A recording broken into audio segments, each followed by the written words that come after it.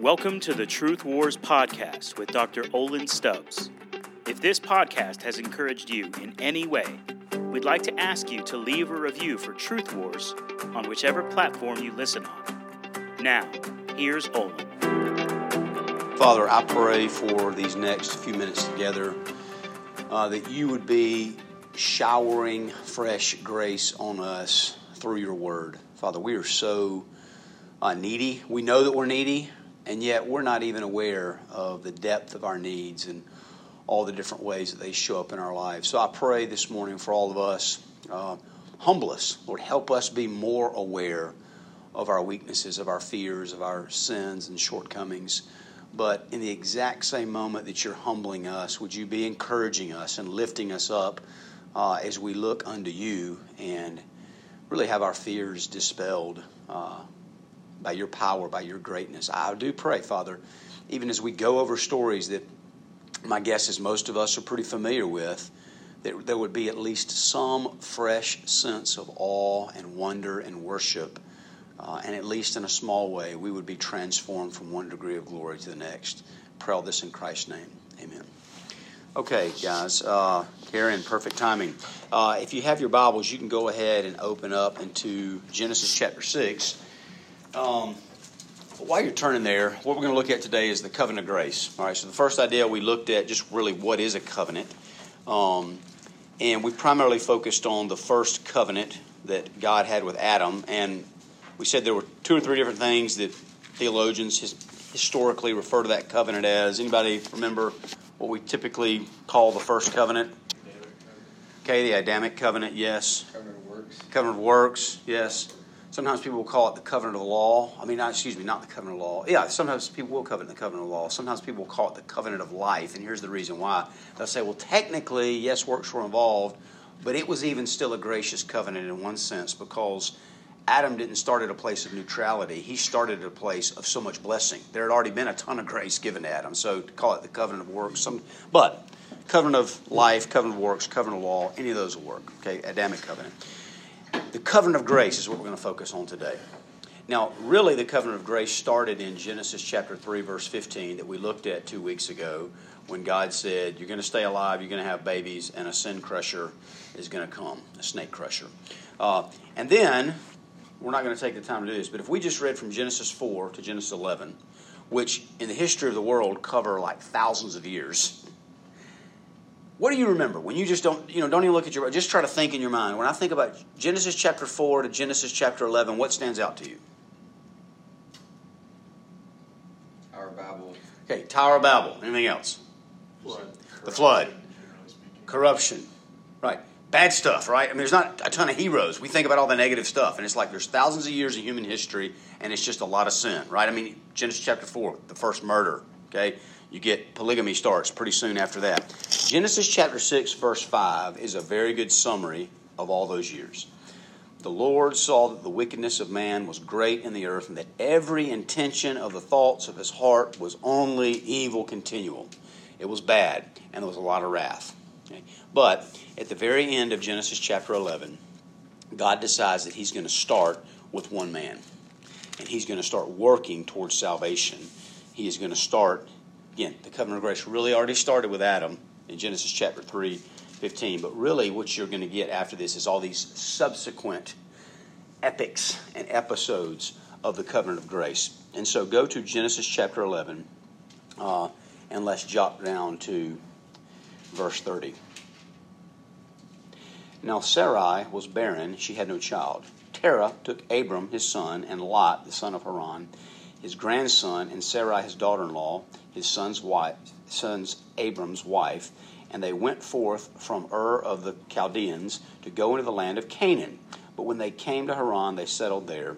The days of Terah were 205 years, and Terah died. Okay, so there's some movement there already, and we learned just a couple of things. Okay, you got this guy named Abram. He's married. He's got a wife who's barren. Okay, we're going to find out he's a very rich man. He's a very prosperous man. Okay, later there's a story where we find out he has 318 armed servants. So he's a very rich, wealthy man. He was living in this city, Ur, which was this marvelous ancient city. I even heard one guy say that they probably had some form of running water even back then in this ancient city. That's the type of prosperity, even in the ancient world, they were living in. But let's look at what's going to happen. Chapter 12, verse 1. Now the Lord said to Abram, "Go from your country and your kindred and your father's house to the land that I will show you." So leave all this wonderful prosperity and go somewhere and just trust me. I'm not even going to tell you where you're going yet. You're just taking off and going. "And I will make of you a great nation, and I will bless you and make your name great, so that you will be a blessing. I will bless those who bless you, and him who dishonors you I will curse. And in all the families of the earth, and in you all the families of the earth shall be blessed." Verse 4. So Abram went as the Lord had told him, and Lot went with him. Abram was 75 years old when he departed. Okay, now, so think about this. 75 years old, got a wife, no kids. We're going to see him, he's going to struggle with some fear. Okay, I mean, initially, God makes him this great promise. He gives him command, he gives him this awesome promise, but he says, you got to go. And Abram obeys. It's awesome. Okay, chapter 13. Okay, he goes into Egypt. I don't know if you remember that. There's famine. He goes down into Egypt, but it's a scary time. Chapter 14 is when Lot gets taken hostage by some bad kings. Abram has to go and he has to fight against them. So flip over to chapter 15. Let's pick up here. Chapter 15. This is 25 years later. Now he's 100 years old. Still got a barren wife. No kids. Okay, since the first time God spoke to him. And let's start in verse 1. After these things, the word of the Lord came to Abram in a vision. "Fear not, Abram, I am your shield. Your reward shall be very great." But Abram said, "O Lord God, what will you give me? For I continue childless, and the heir of my house is Eleazar of Damascus." And Abram said, "Behold, you have given me no offspring, and a member of my household will be my heir." So, 25 years later, Abram's been trying to walk faithfully. God shows up, speaks to him, and the very first thing he says is, "Don't be afraid. Fear not." So we ought to stop and pause and say, okay, what was it Abram was probably afraid of or scared? It could be, I just went, captured Lot, fought this big battle against all these bad kings. Maybe they're going to come get revenge. That might be part of it. And God says, I'm going to be your shield. I'm going to protect you. But what does it seem like is really the main thing on Abram's heart that he's fearing when you just read those first 3 verses of Genesis 15? God won't fulfill his promise. What's that? That God won't fulfill his promise. God's not going to be faithful.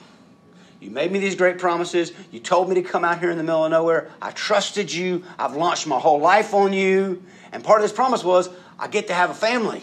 I get to have a huge family that turns into a nation. And you just think about it in our own lives, guys. Okay? Don't worry, I'm not going to ask any of us to share publicly. But when you think about what you tend to fear the most in life, what you tend to worry the most in life about, maybe when you struggle the most with doubt, I don't think for most of us it's looking back. Now listen, we all have some fears, some regrets, some pain, but most of it is we're looking forward and we're anticipating bad things happening or the good things that we long for so much not happening, and that's when we start to panic and freak out, is it not? So again, it will be helpful for the rest of this morning's lesson if you will think to yourself, what is the thing in the future that I'm wanting the most and hoping for the most, but at times it seems like it's not going to come? And I don't even think I have to say this, but I will say it anyway. Obviously, I think it's best, don't think about like the sinful things you want. Like if you're like, I've always wanted to have a successful career as a heroin dealer. Okay, that's probably not the best example for the purpose of this class, okay? Think about the good things, the positive things you want, right? Like, I want to be married. I want to have kids. I want to have a fruitful ministry. I've got this friend or this family member or this student that I'm trying to lead to Christ. And right? Positive things like that you want. And you know all the right answers. But if we got down to the gut level, visceral level of your heart, you say, it doesn't seem like it's going to happen. It's been a long, long time. It hasn't happened yet. Practically speaking, based off my circumstances, why should I think it's going to happen? Now, Hebrews chapter 11, verse 6 is a great verse. Anyone that comes to God must believe that He is and that He's the rewarder of those that earnestly seek Him. True faith really has 2 parts. Believing God exists, that's pretty obvious. And even based off what we said from Romans chapter 1, you can make, I think, a very good biblical argument. Everybody has that kind of faith. There is a God. But the second piece is where we get into trouble. That He's a good God. and that if we earnestly seek Him, He will always reward you. And did you notice even the language that He uses here in Genesis 15? I'm your reward. I may not give you all the specific gifts that you want as your reward, but I'll give you something better. I'll give you myself. I'm the great reward. Better to get the giver than the gift. Okay. Now, there's one commentator on this passage, and he had a couple of great quotes. First, he said, faith is a problem when it clings to the problematic present. And here's what, when I'm just looking at my present circumstances and saying, based off what I can see, of course your faith is going to struggle. Right? Faith is being sure of what we hope for, certain of what we do not see. He went on to say, if not given now, we assume that it never will be. Have you ever had an experience like that in your life?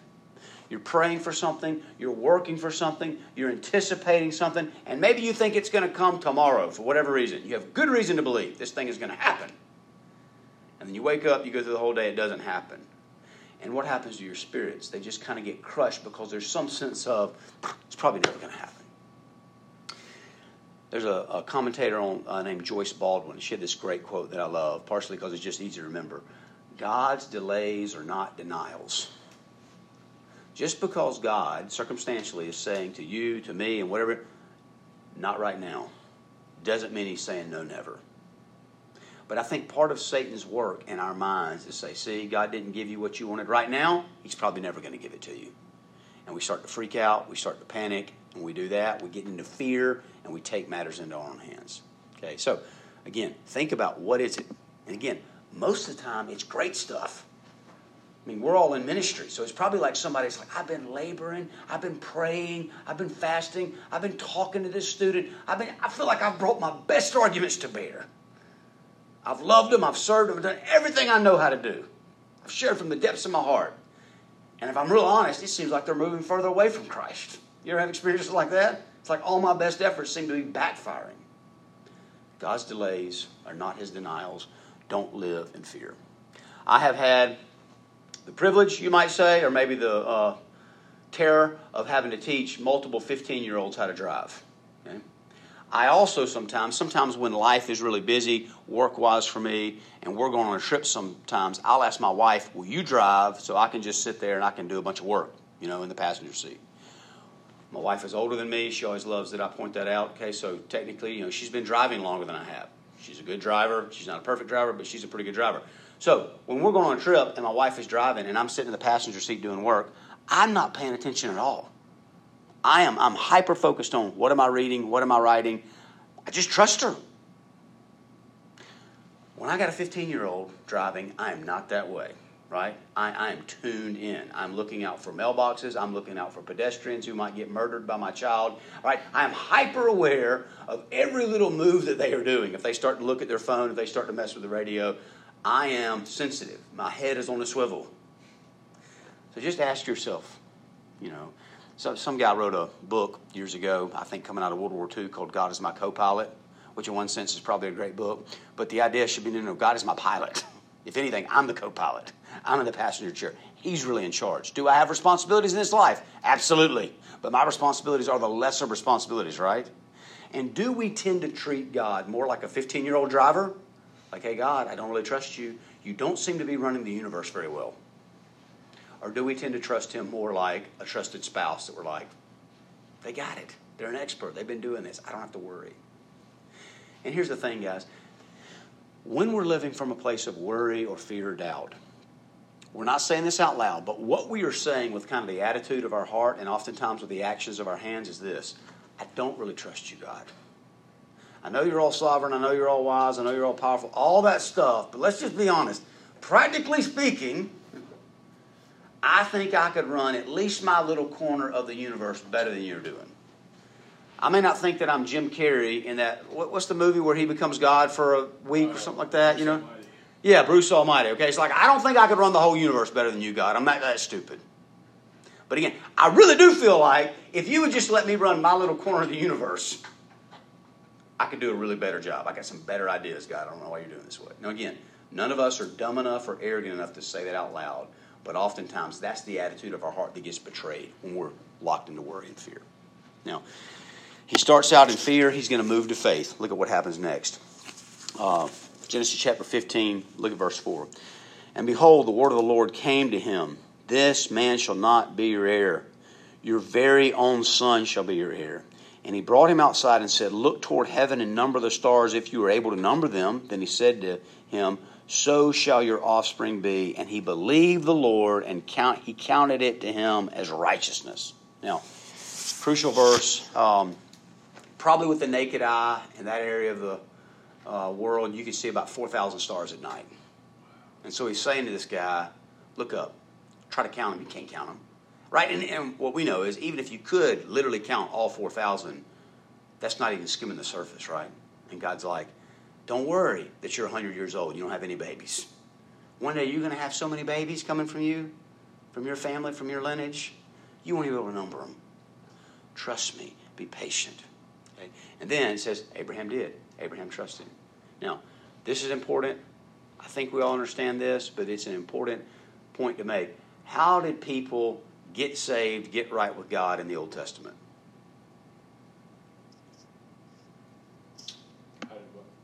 How did people in the Old Testament get saved or get right with God, get forgiven in the Old Testament? Shedding of blood. What's that? The shedding of blood. Okay. Yes, the shedding of blood. Still faith. But the shedding of whose blood? Animals. Okay. No. Still faith. Yeah. Look at this. I mean, it's right here. This is probably the clearest salvation verse in the Old Testament. And Paul will bring this forward in the New Testament oftentimes to quote this and look at this, especially in Galatians. He believed the Lord and he counted it to him as righteousness. He had faith, and because of that faith, God said, I reckon it to you as righteousness. It's not righteous. It's not saying, listen, your faith is so good, it's enough righteousness to cover you. No. Reckon is like a banking term. It's an accounting term. It's a math term. It's like added. I'm gonna add it up and I'm gonna treat it like it's righteousness. Okay.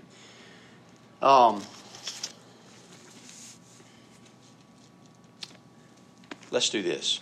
Everybody flip over to Romans chapter 3 for a second. This is important. And yes, Jacob, you're saying it's by faith. Yes, absolutely, it's by faith. But by faith in what? God's promise. Yes, God's promises. But even more specifically, God's promise what? What promise?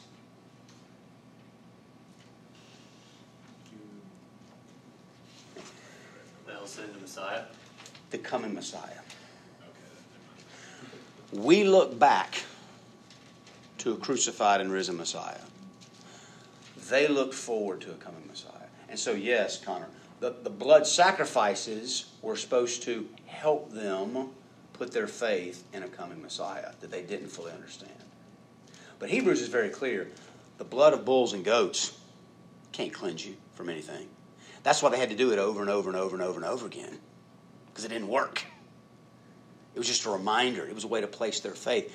But they looked forward to a future coming Messiah. Look at Romans chapter 3. And even before I read this, let me ask this question. And this is not a trick question, okay? This is a question that has more than one right answer. So don't feel like I'm trying to catch you. I'm not. I'm trying to say there's more than one right answer. So this is a good one to speak up on, because you have more chances to get it right, okay? Why did Jesus die on the cross? Okay, to reconcile us to God. Yes. Because he loves us. Because he loved us. Yes. Fulfillment of prophecy. Okay, fulfillment of prophecy. Very good. Austin, yes. What'd you say? His own obedience to the Father. Okay, his own obedience to the Father. Very good. High batting average. What's that? We have a high batting average here so far. Yeah, we're doing good. Every answer's been right. Anybody want to try another one? You know, John Piper, after the Mel Gibson movie came out, The Passion of Christ, wrote a little book called, I think, 50 Reasons Why Jesus Came to Die. And I don't think he was wrong on any of them. So we can keep going to 50, and I don't remember what all 50 are. But look at Romans chapter 3, because here's one that we don't often think in light of. And before I even read it, let me say this. Typically today, if you're out there sharing the basic gospel with somebody, right? God made all people to have a relationship with him, but all people rebelled, so we're sinful, so we all deserve to go to hell, but Jesus died on the cross, paid our price for sins. If you trust in Jesus, you get to go to heaven. If you don't trust in Jesus, you go to hell. if somebody says, I don't like that message because blank, what tends to be the most common pushback against that basic gospel summary?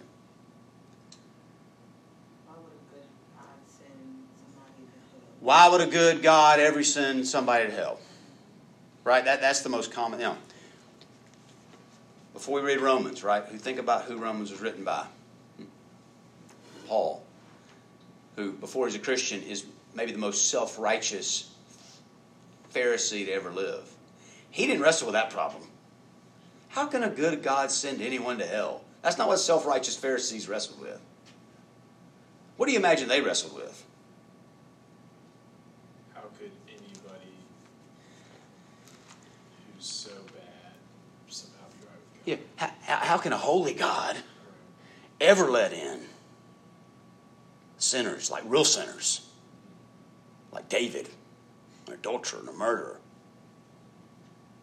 like Abraham, a liar, really an adulterer in a different way.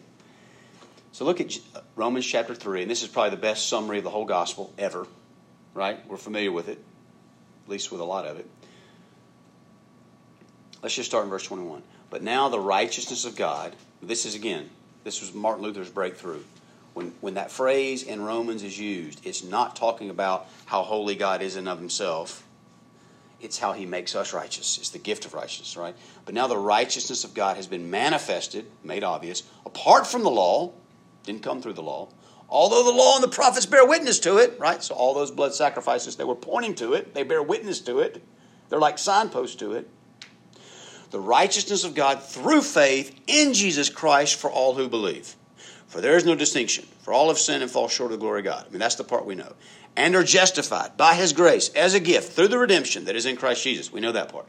Whom God put forward as a propitiation, atoning sacrifice, by his blood to be received by faith. It's like, got it. But now, here's the phrase that we sometimes don't think much about.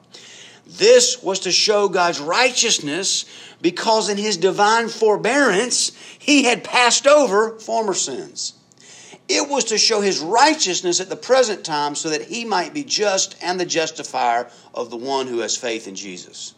So, based off of the last sentence of verse 25 and the first sentence, he repeats it twice, of verse 26, or the first phrase of verse 26, why did Jesus die on the cross? To show God's righteousness. Yeah, to vindicate God's righteousness. Why did God's righteousness need to be vindicated on the cross?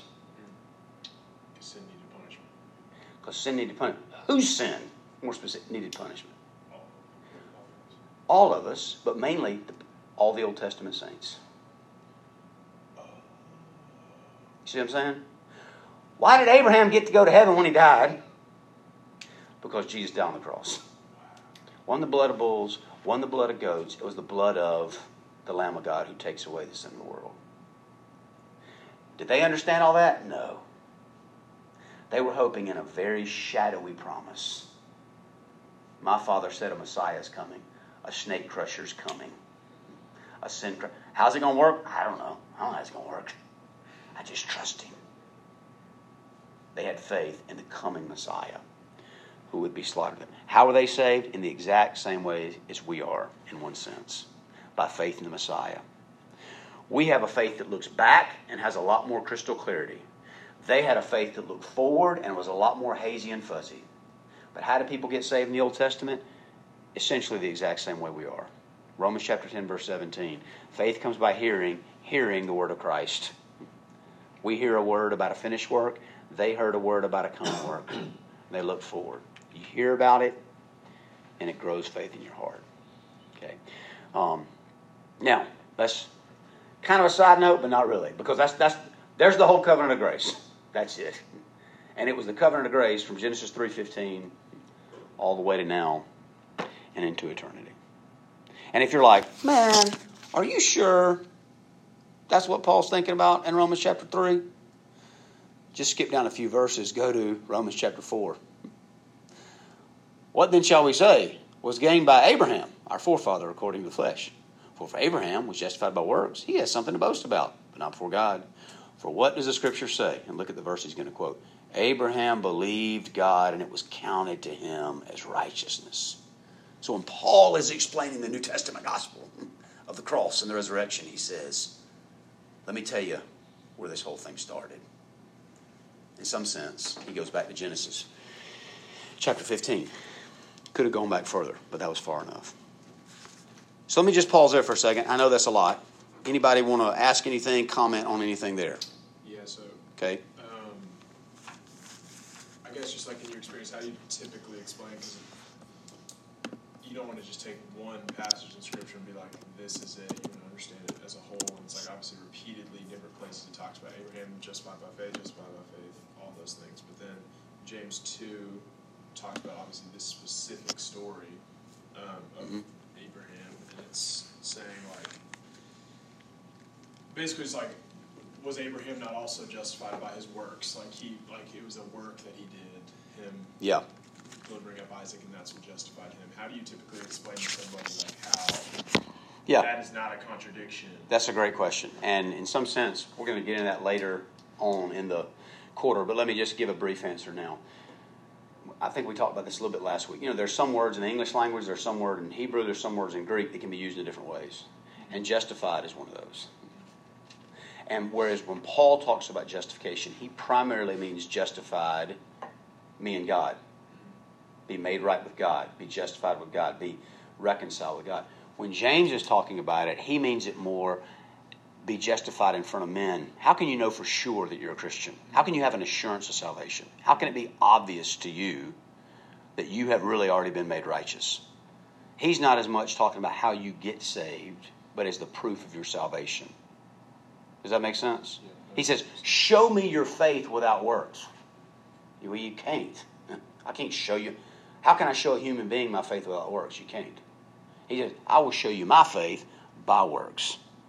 We kind of referenced this last week. It's like, it's easy to say I love God, right? You love God? Prove it. Well, how do you prove it? You love people with good works. Does that make sense, Jacob? That makes a lot of sense. Just really quick. Yeah, Connor.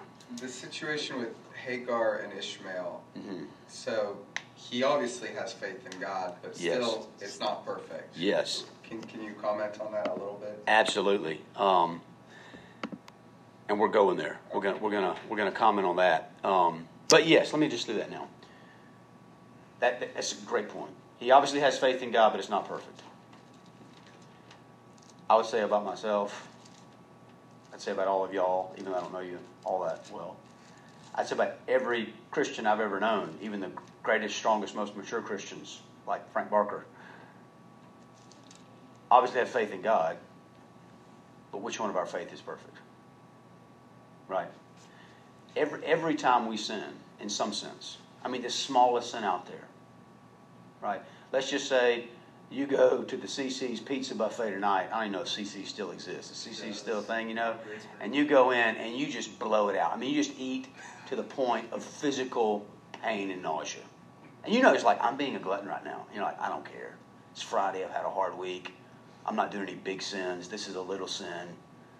I spent my, whatever it is now, $6.95. I'm going to get my money's worth, by golly. I'm living on a minister's salary. And you're just double fisting pizza until you go and vomit in the parking lot. You sinned. Why'd you sin? I mean, in some level, you didn't trust God to provide for you the best gifts. You thought you had to go out and get them your own way by gorging yourself at the pizza buffet. Now, in some sense, that's a failure of faith. That's a weakness of faith.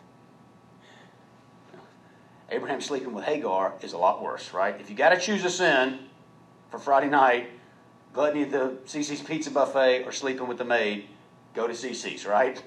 It won't ruin your life as bad. Some sins are worse than others. And yet when you trace them both down to the root, it's both just a weakness and immaturity, a lack of faith. Does that make sense, Connor? Is that helpful? Yeah. Read. So the promise was given to Abraham and he is saved by the blood of Jesus. Yes. But where was the Messiah, the coming Messiah specifically introduced to him? To who? To Abram? To Abram. Yeah. Well, great question. We don't know what Abram had of known of the promise to Adam. People will debate that. I tend to think probably not. Probably not. Some people would say no, because if you take all of the ages in Genesis literal, and it's like, okay, Adam's living 900 years, and so you're like, well, Adam was probably still alive not that long before Noah was born. And so if Adam's telling everybody, hey, we got this great promise, we got this great promise, we got this great promise, Noah may have heard of it, tells his children, and then same thing, you go with the years that Abram may have actually heard that promise. I think that's a stretch, although it's possible. And so what I would say in answer to your question is that probably this is the promise that he got. I mean, it's in Genesis 12 that we just read, okay? I will bless you, make your name great so that you will be a blessing. I will bless those who bless you, and him who dishonors you I will curse. And in you all the families of the earth shall be blessed. Now just think about that last phrase. That's Genesis chapter 12, verse 3. How are all the families of the earth going to be blessed in me? That doesn't make any sense. Must be someone coming. Must be somebody coming from me. Now, and then you go to verse 15, chapter 15, and he does say, you're going to have a son, your very own son, and then your descendants are going to be like the number of the stars. Now, here's what I'm trying to say, guys. This is one reason. Maybe this is the biggest difference. Sometimes you ever wrestle and wonder, what's the difference between an Old Testament saint and a New Testament saint? Here's the biggest difference. And I think it may have been St. Augustine, or it may have been B.B. Warfield, is I think where I first heard this. But imagine that every piece of furniture in this room right now represents a piece of doctrine. So that whiteboard represents God the Father. This pulpit represents God the Son. This pulpit represents God the Holy Spirit. That table represents the sinfulness of humanity. You understand? All the furniture represents a doctrine. In the Old Testament, all the doctrine was just like this. It was in its proper place. It's just that all the lights were out. So if somebody in the Old Testament, even the best of the saints, wanted to understand what was going on, it's like they're groping around in the dark trying to understand how this world works. The only real significant thing that's happened in the New Testament is all the lights have come on. It's like, I see how it all works together. I see how it makes sense. So we really ought to be almost in awe of guys like Abram who walked in so much faith when what they had was minuscule. At the time of Abram, no books were written down. He didn't have a Bible. He didn't have any Bible. He just had this voice that spoke to him. We have so much more evidence for our faith. That makes sense? Just a couple of verses quickly that I referred to earlier. You don't have to turn there. You can just write them down if you want to look at them later. This is Hebrews chapter 9. And maybe the one best book that bridges the gap between Old and New Testament is Hebrews. Hebrews chapter 9, verse 13. For if the sprinkling of defiled persons with the blood of goats and bulls and with the ashes of heifers sanctifies for the purification of the flesh, how much more will the blood of Christ, who through the eternal Spirit offered himself up without blemish to God, purify our conscience from dead works to serve the living God? See, I think that's another difference between Old Testament and New Testament saints. They'd go to worship, they'd see the slaughtered sacrifice, they're putting their trust in some kind of coming Messiah, but they probably still went home every week feeling pretty guilty. I still feel like a rotten, dirty sinner. Chapter 10, Hebrews chapter 10, verse 4. And this is the key verse. For it is impossible for the blood of bulls and goats to take away sins. I'll skip back to verse 2. Otherwise, would they not have ceased to be offered? Since the worshippers, having once been cleansed, would no longer have any consciousness of sin. But in these sacrifices, there is a reminder of sin every year. Does that make sense? Like the point of going back to worship every year was like, you're still a sinner. You still need a Savior. And he hadn't come yet. You're still waiting. You're still hoping. You're still longing. In Hebrews 11 tells us, most of these great Old Testament saints, they died without seeing what they were ever hoping for. They had to die in faith. Okay. Is this helpful? Anything else you want to talk about on this? Okay. Keep your finger in Romans 4 if you're still there, because we're going to come back to it. But everybody go to back to Genesis 15. Genesis 15. Right, we've seen Abram's faith after his fear. And let's look at verse 7. And he said to him, I am the Lord who brought you out from Ur of the Chaldeans to give you this land to possess. But he said, O Lord, how am I to know that I shall possess it? So listen, he's got this wrestling faith here. God, how do I know? Now, flip back over to Romans chapter 4 for a minute. Romans chapter 4, and let's look in verse 18. This is talking about Abram, okay?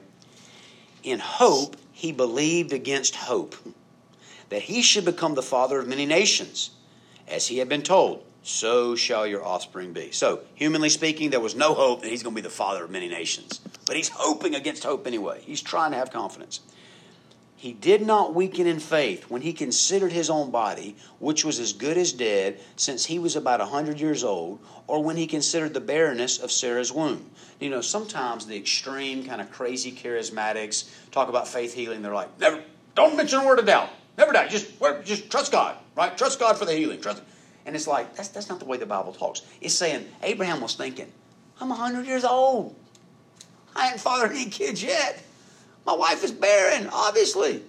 But I trust you, God. It's a wrestling faith. He's working it through. Okay. Look at verse 20. I love verse 20. No distrust made him waver concerning the promise of God. But he grew strong in his faith as he gave glory to God. Now, that is a really interesting verse, especially in light of the question you asked a minute ago, Connor. It's like, it seemed like he had some distrust when he slept with Hagar. But this is a great, because I was saying, even though, in a sense, at the surface level, he was wrestling with his faith, if in some way we could x-ray and get all the way down to the bedrock of his soul, the foundation of faith was there. He at least had the seed faith. He had the bare minimum faith. He was still hanging on. I'm ultimately hoping in God. I'm ultimately trusting God. Yeah, I'm struggling. I'm way, but at the deepest level, I'm hanging on. Fully convinced that God was able to do what he had promised. Let me just, guys, there's something so glorious here. Fully convinced? I mean, that sounds a little bit like an overstatement, right? Fully convinced? Why'd he go sleep with somebody? Part of what I want you to see is when the New Testament, I just had a buddy that's been struggling, and he was reading through Hebrews chapter 11, and he just took a picture of the text in his Bible, and he texted me the picture, and he said, how can the New Testament speak so positively about some of these people? Right? You ever read that? You ever read Hebrews 11? And you're like, that guy got in the hall of faith? And I don't know about you guys, this encourages my socks off, because we read these stories and we're like, these people were freaking morons. I mean, their lives were a dumpster fire. And then we get to the New Testament and you have Peter saying about people like righteous Lot. You're like, righteous Lot? He offered his 2 virgin daughters to this crazy mob to get raped. The New Testament, and who wrote the New Testament? Not a trick question. Who really wrote the New Testament? God. It looks back on those Old Testament saints, and he's so gracious in his judgment of them. Make sense? Like if you ever watched maybe your favorite team play, and maybe they have a horrible day, but they win in the last second of the game. And you're like, it was a great game. They did a great job. They overcame. Now, if somebody's like, really? You want to be honest? Like, really? They had a terrible game. But they pulled it out in the end, right? And it's kind of like God is this good, gracious Father. That's how he looks at us. You want to be objective? You guys are a freaking mess. I don't know if God would say freaking, all right? But, you guys are so screwed up. And yet, because I love you and because I'm gracious and because I'm kind, I'm going to say, you're a hero of the faith. Fully convinced that God was able to do what he had promised. That is why his faith was counted to him as righteousness. And the New Testament, when I put my faith in Jesus, it's counted to me as righteous. It's like God says, you know what? Your bank account is -1 trillion. You have just overspent yourself into gigantic debt with me with all your sinning and your doubting and your struggling. but I'm going to cover it for you if you'll just trust me. And you say, I do trust you, Lord. And he says, let me put $2 trillion into your account. Wipe out the debt. Don't just get you back to zero. I mean, that would be a disaster, right? You know? I've had some of my kids before. I'm sure this has never happened to any of us. I've had myself before. Overdraft an account, right? Starts getting negative. You know, at least at Regions, I think every time you overdraft, they charge you $36, and then it's just like the spiral starts, you know? Next thing you know, you're 200 plus in the hole. And if I just say, okay, buddy, I'll give you 200, get you back to zero. In some sense, that doesn't really help because the next check is coming. I got to give them enough, not just to get them back to zero, but to get them in the positive. And that's what God does. He says, I take away your record of sin. I cover it, I pay for it, and then I give you my record of righteousness. You're free, you're in the clear. I reckon it that way. Okay, listen, this was not some easy, laid-back faith. This is an active faith. It's a wrestling faith. It's a grappling faith. Do you remember Mark chapter 9? One of my favorite stories in the Bible. Jesus on the Mount of Transfiguration with his 3 main disciples comes down back into the valley. The other 9 disciples got a dad that brings a boy that's having seizures, got a demon. And it's like the other 9 are like trying to cast it out, heal, and it's not working. And the dad comes to Jesus pretty desperate and says, I brought my boy to your disciples. They couldn't cast out the demons. If you can do anything, please. And Jesus almost sounds a little indignant. He's like, if I can. All things are possible to him who believes. You remember what the boy's daddy says? I do believe, but help my unbelief. And Jesus says, how dare you not trust me? I'm not. No. He cast out the demon. Listen. That passage in and of itself is just one of many passages you can go to. All the crazy, extreme faith healer people, they're wrong. You don't have to have perfect faith. You have to have perfect faith. None of us are getting in. This is genuine faith. I do trust you, Lord. Would you help my lack of trust? And listen, this principle in some sense can be applied in so many different ways in the Christian life. I got this sin I'm struggling with, Lord. I repent. But help my lack of repentance because I know I haven't fully repented, right? I got this issue in my life. I know you're calling me to surrender. I do surrender, God. But help my lack of surrender because I don't think I'm fully surrendered yet. It's a real, honest, genuine, sincere wrestling with the Lord. And that's what Abraham was doing. Okay. Do we wrestle with the Lord in prayer like this? Are we this honest? Are we this raw? You know, if you're angry at God, you should tell him. If you're doubting God, you should tell him. No. Sometimes when people start talking like this, they say, you know, and especially in our kind of modern day psychological counseling world, people say, it's not sin to be angry at God. It's not sin to doubt God. It's not sin to have any of those feelings. Like, no, it is sin to be angry at God. It is sin to doubt God. But here's the point. When I just try to cover it up and suppress it and pretend like it's not there, now I've just doubly sinned because now I'm lying about it. If you're angry at God or you're doubting God or you're fearful of God in a sinful way, he already knows it. He's not going to be shocked. The best thing you can do is talk to him about it. Process it with him. That's what we see Abraham doing. Right? God, I'm trying to believe you, but I'm struggling down here. I mean, in some sense, I've already taken some gigantic steps of faith. I can't way out here. I've been waiting on you for 25 years. I got 25 years of faith in the bank. And yet I'm really struggling. I'm really struggling. Okay? Listen, we need to throw off all of our self-righteous attempts to make ourselves look better in front of other human beings, but certainly in front of God. Because he already knows. It's just a fool's game. You remember in the New Testament, we won't look at it, but there were going to be 2 kind of supernatural births, really close together. Right? John the Baptist, Jesus. Angel comes to announce both of them. The announcement comes to Zacharias, John the Baptist's father. He had a question about it. Mary had a question about hers as well. How did the angel respond to Zacharias? Mute. Yeah. You dare question me, boy? You're going to be silent till the baby comes. You want a sign? I'll give you a sign. Shut your mouth for 9 months.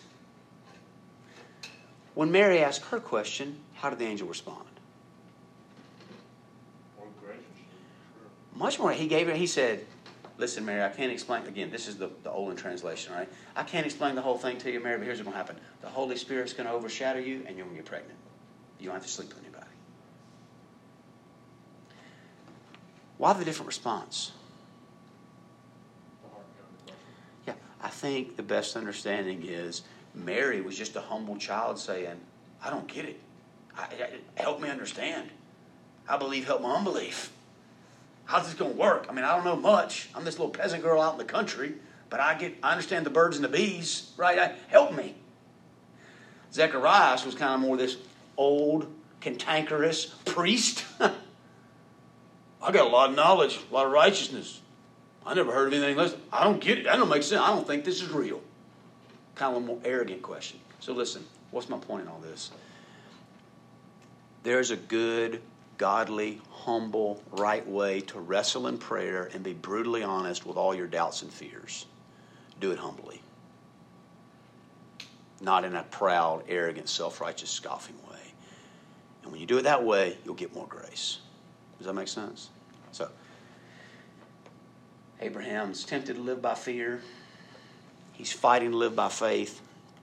And then he's going to get it fulfilled. All right, so back to Genesis chapter 15. And again, look at his question in verse 8. But he said, O Lord God. So, covenant-keeping creator. How am I to know that I shall possess it? My faith is weak. I need some encouragement. Another little side note, because we're all in ministry here. You ever have a bad day, a bad week, a bad month, maybe a bad year? This is a great prayer to pray. I've prayed this prayer so many times. Lord, struggling down here. By your grace, I'm going to try my best to keep being faithful no matter what. But I would like a little encouragement. It would help me to have a little encouragement. Because I feel like I've been getting a lot of discouragement lately.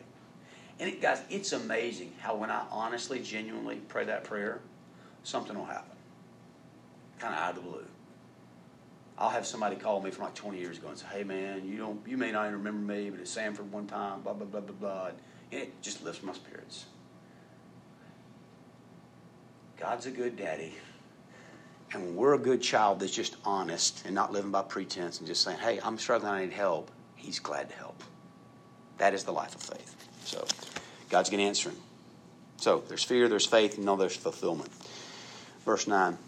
He said to him, bring me a heifer, 3 years old, a female goat, 3 years old, a ram, 3 years old, a turtle dove, and a young pigeon. And he brought him all these, cut them in half, and laid each half over against the other.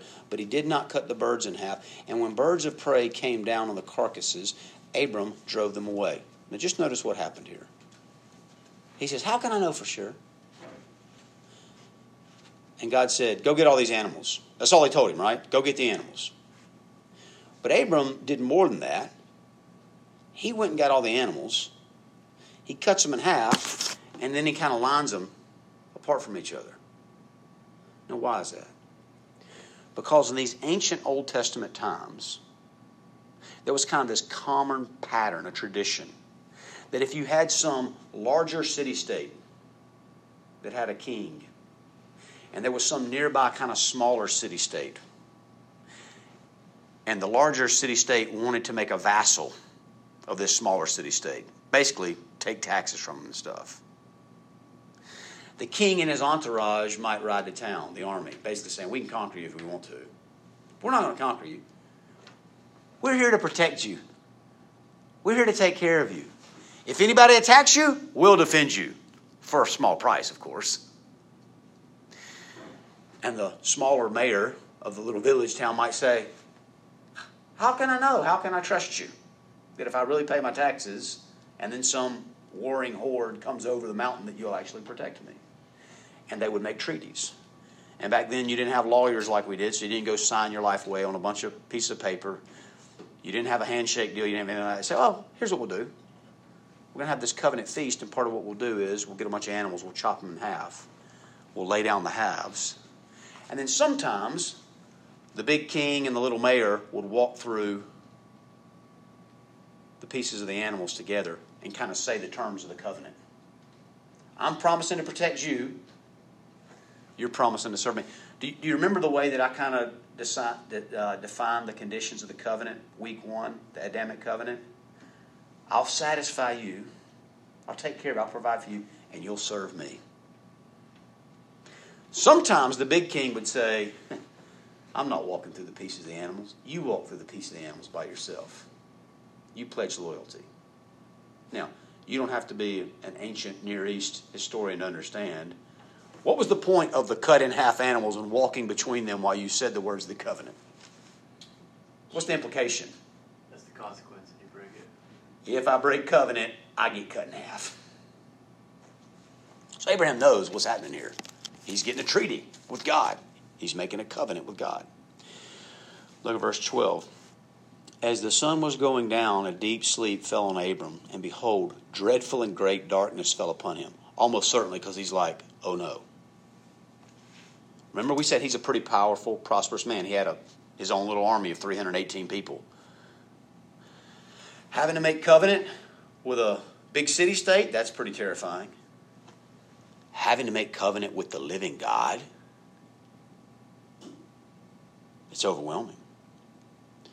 Verse 13, then the Lord said to Abram, know for certain that your offspring will be sojourners in a land that is not theirs, and will be servants there, and they will be afflicted for 400 years. But I will bring judgment on the nation they serve, and afterward they shall come out with great possessions. As for yourself, you shall go to your fathers in peace. You shall be buried and in good old age, and they shall come back here in the fourth generation, for the iniquity of the Amorites is not yet complete. So he's giving him some prophecies, some predictions. People are going to be slaves in Egypt. They're going to come back. They're going to inherit this land. But you're going to live in peace. You're going to live and die in peace. When the sun had gone down and it was dark, behold, a smoking firepot and a flaming torch passed between these pieces. Which is, let's just be honest, it's really weird. But the book of Exodus, when God wanted to manifest his presence on the mountain at Sinai, what were kind of the two major signs? You remember? Smoke, yeah, there was a cloud, there was smoke, there was fire. This is a manifestation of God, of God's presence showing up. And look at what it does. A smoking firepot and a flaming torch, and it passed between these pieces. And on that day the Lord made a covenant with Abram, saying, to your offspring I give this land, from the river of Egypt to the great river, the river Euphrates, and it goes on to kind of explain all the land and the people that it's going to be taken away from. And then the chapter's over. And we move on to a new story. And you notice what happened? Abram never had to walk through the pieces. Now that never, from our understanding, was the way it went. That the big king, the ruler, would walk through the pieces, but he wouldn't make the little vassal walk through. So what's happening? God's saying, in some sense, Abram, I'm taking the burden of both sides of the covenant on my back. If I break the covenant, which I'll never break the covenant, I'll be cut in half. But even if you break the covenant, I'll be the one slaughtered to make sure the covenant can stand. You know, the fire, the smoke, in some sense, is the power of God. Right? The beauty of God, the majesty of God, the holiness of God. Now, this covenant here, you can define it. It's a unilateral, which means one party. It's a unilateral treaty made in blood. What does that mean? Death is the consequence, with implications. So I think this is a good little short definition of, when we talk about covenant of grace, it's a unilateral treaty made in blood with implications. Sometimes when you read and study about this, and y'all will probably come across this in some of your reading, you'll have some people talk about, well, there's conditional covenants and unconditional covenants. That's not the most helpful language. Okay? What's important to note, and what a lot of times those people are trying to get after, is this. This wasn't a negotiation, right? Like if two of y'all decided that you were going to buy a car from one another. One of you got a little bit more money, the other one's got a little less money, one of you got the car, one of you needs the car. You negotiate because you're kind of like peers, right? I'll give you $5,000 for the car. Nah, I think the car's worth $6,000. You go back and you negotiate. There's no negotiation here. God just said, hey, get the animals. Abraham did it, and then God just said, I got this. But there was no option like, hey, Abraham, do you want in or out? It was just like, do this. Okay. It's more like an arranged marriage. Okay. Sinclair Ferguson said this, and it was so helpful. There's no conditions. I mean, that's not. Of course, there's conditions, but God met the conditions. Better think about the implications. It was a one-way treaty. It was unilateral. God said, "Here's the deal. There's no negotiating, but yes, there are massive implications. The implications are, I have to trust this God. I have to obey this God." Okay, but here's the key: my obedience is not the fulfillment of the covenant, right? Or it's ruined from day one. We all know that. We experience that. It's a lot more like an adoption in modern days, right? We all probably know somebody that's adopted somebody, right? Either they flew over to Europe. That's the way it works a lot of times. And there's some poor kid in this Romanian orphanage and he's suffering. And these rich Americans fly over there and they spend, tens of thousands of dollars. And they bring this little 3-year-old home. How much say did the 3-year-old have in it? 0. No negotiation.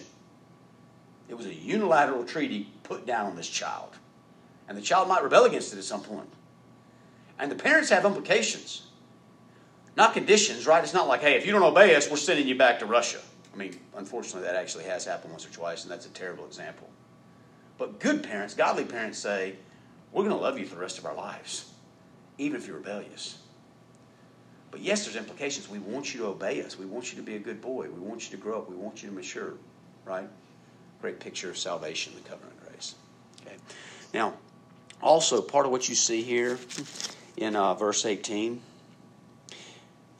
on that day the Lord made a covenant with Abram, saying, to your offspring, I give this land. Do you see that? I'm in the ESV. He didn't say, I will give this land. He says, I give this land. Or it could be translated, I have given. Okay? In the Hebrew, you would say, this is a perfect verb. It's a verb of completion. Though it's not done already. He's talking about something that's going to happen 400 plus years in the future. And God's saying, it's a done deal. Because when God speaks his promises to us, it's a done deal. Take it to the bank. Even if it hasn't happened yet, it will happen. Okay? I've given this land to your descendants. They don't even exist yet. They're going to exist. And I'm going to take care of them. Now, just do a bit of application here, okay? Again, think about where are you struggling the most to trust God's promises? Where are you struggling the most with doubt, with fear, with worry? Okay? All doubt is sin. Another way to ask the question, where are you doubting that God's going to reward you? Maybe a better way to ask the question, where are we doubting that God in himself is enough of a reward that I really don't need anything else? That's the real doubt. Okay. Second, are you wrestling in prayer like Abram did about that doubt and fear? God, I really want this thing. I think this is a really good thing. Yet, I'm going to trust you. I'm going to trust you. Help me trust you. I want to trust you. I'm trying to trust you. I believe. Help my belief. And the third thing is this. Because I think some of us, as we're listening to this, I mean, we've made a big deal today talking about how much better things are in the New Testament than the Old Testament, right? And rightly so. But there's one way we can make an argument that sometimes, every once in a while, it seems like things were better in the Old Testament than the New Testament. It's like, Abram got a personal visitation, right? I mean, when Abraham after this struggled to doubt, he could say, I heard an audible voice. I saw this smoking fire pot. It's like God showed up on my property and spoke to me. And I don't know about y'all, there are times when I'm like, hey, God, if you're still handing out any of these Old Testament kind of experiences, I'd like to have one, You take your pick, right? A vision, audible voice, an angel, any. You choose, Lord. And, 45 years old, I still haven't gotten one.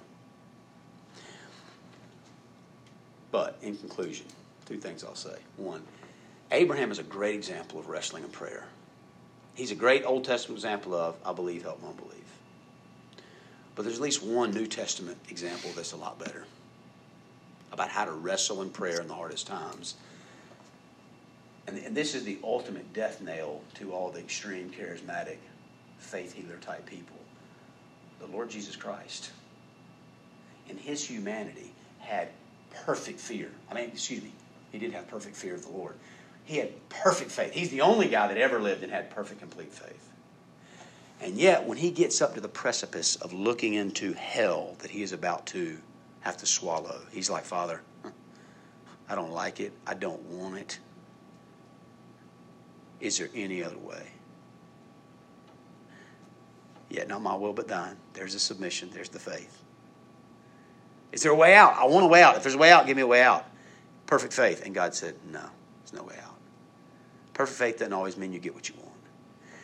And then even on the cross, when he literally is experiencing hell, the wrath of the covenant, his soul, in a sense, is being split in two, like those animals, because of all our sin. He screams out this, my God, my God. He doesn't even call him my Father anymore because he feels so distant.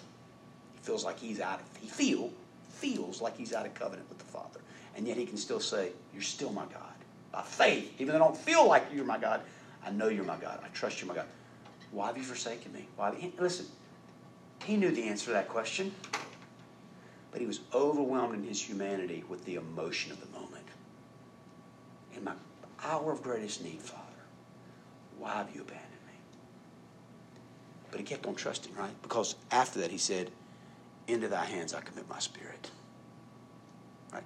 Job 13:15, Job said, though he slay me, I will trust him. Jesus had to live that. Now, none of us were there. But there's a very interesting verse, Galatians chapter 3, verse 1, where Paul is kind of rebuking them for going back to a faith plus works type religion rather than just a religion of pure faith alone. And he says, you foolish Galatians, who has bewitched you? Before your eyes, Christ was crucified. Best we know, none of the people in the Galatian church were at the actual crucifixion. What's Paul saying? Is that when by faith we trust, it's like the eyes of our heart have been opened and we have seen. And listen, let's just be real honest with each other. If we could trade places with Abram, you get some pretty cool experiences, audible voices, smoking fire pots, but you got no Bible.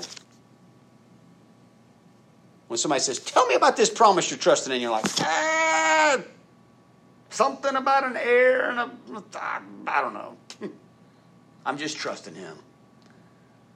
When somebody asks me and you, what's this trusting? I say, I tell you about a historical event happened 2,000 years ago in Palestine. God became a man. He hung on the cross, and all of God's anger at me for my sin got dumped into his soul, and because of that righteous act, I am free. It's a lot more assuring, isn't it? It's a lot more foundational and fundamental and empowering. So, let me pray for us. Lord Jesus, you are our shield that protects us from the wrath of God.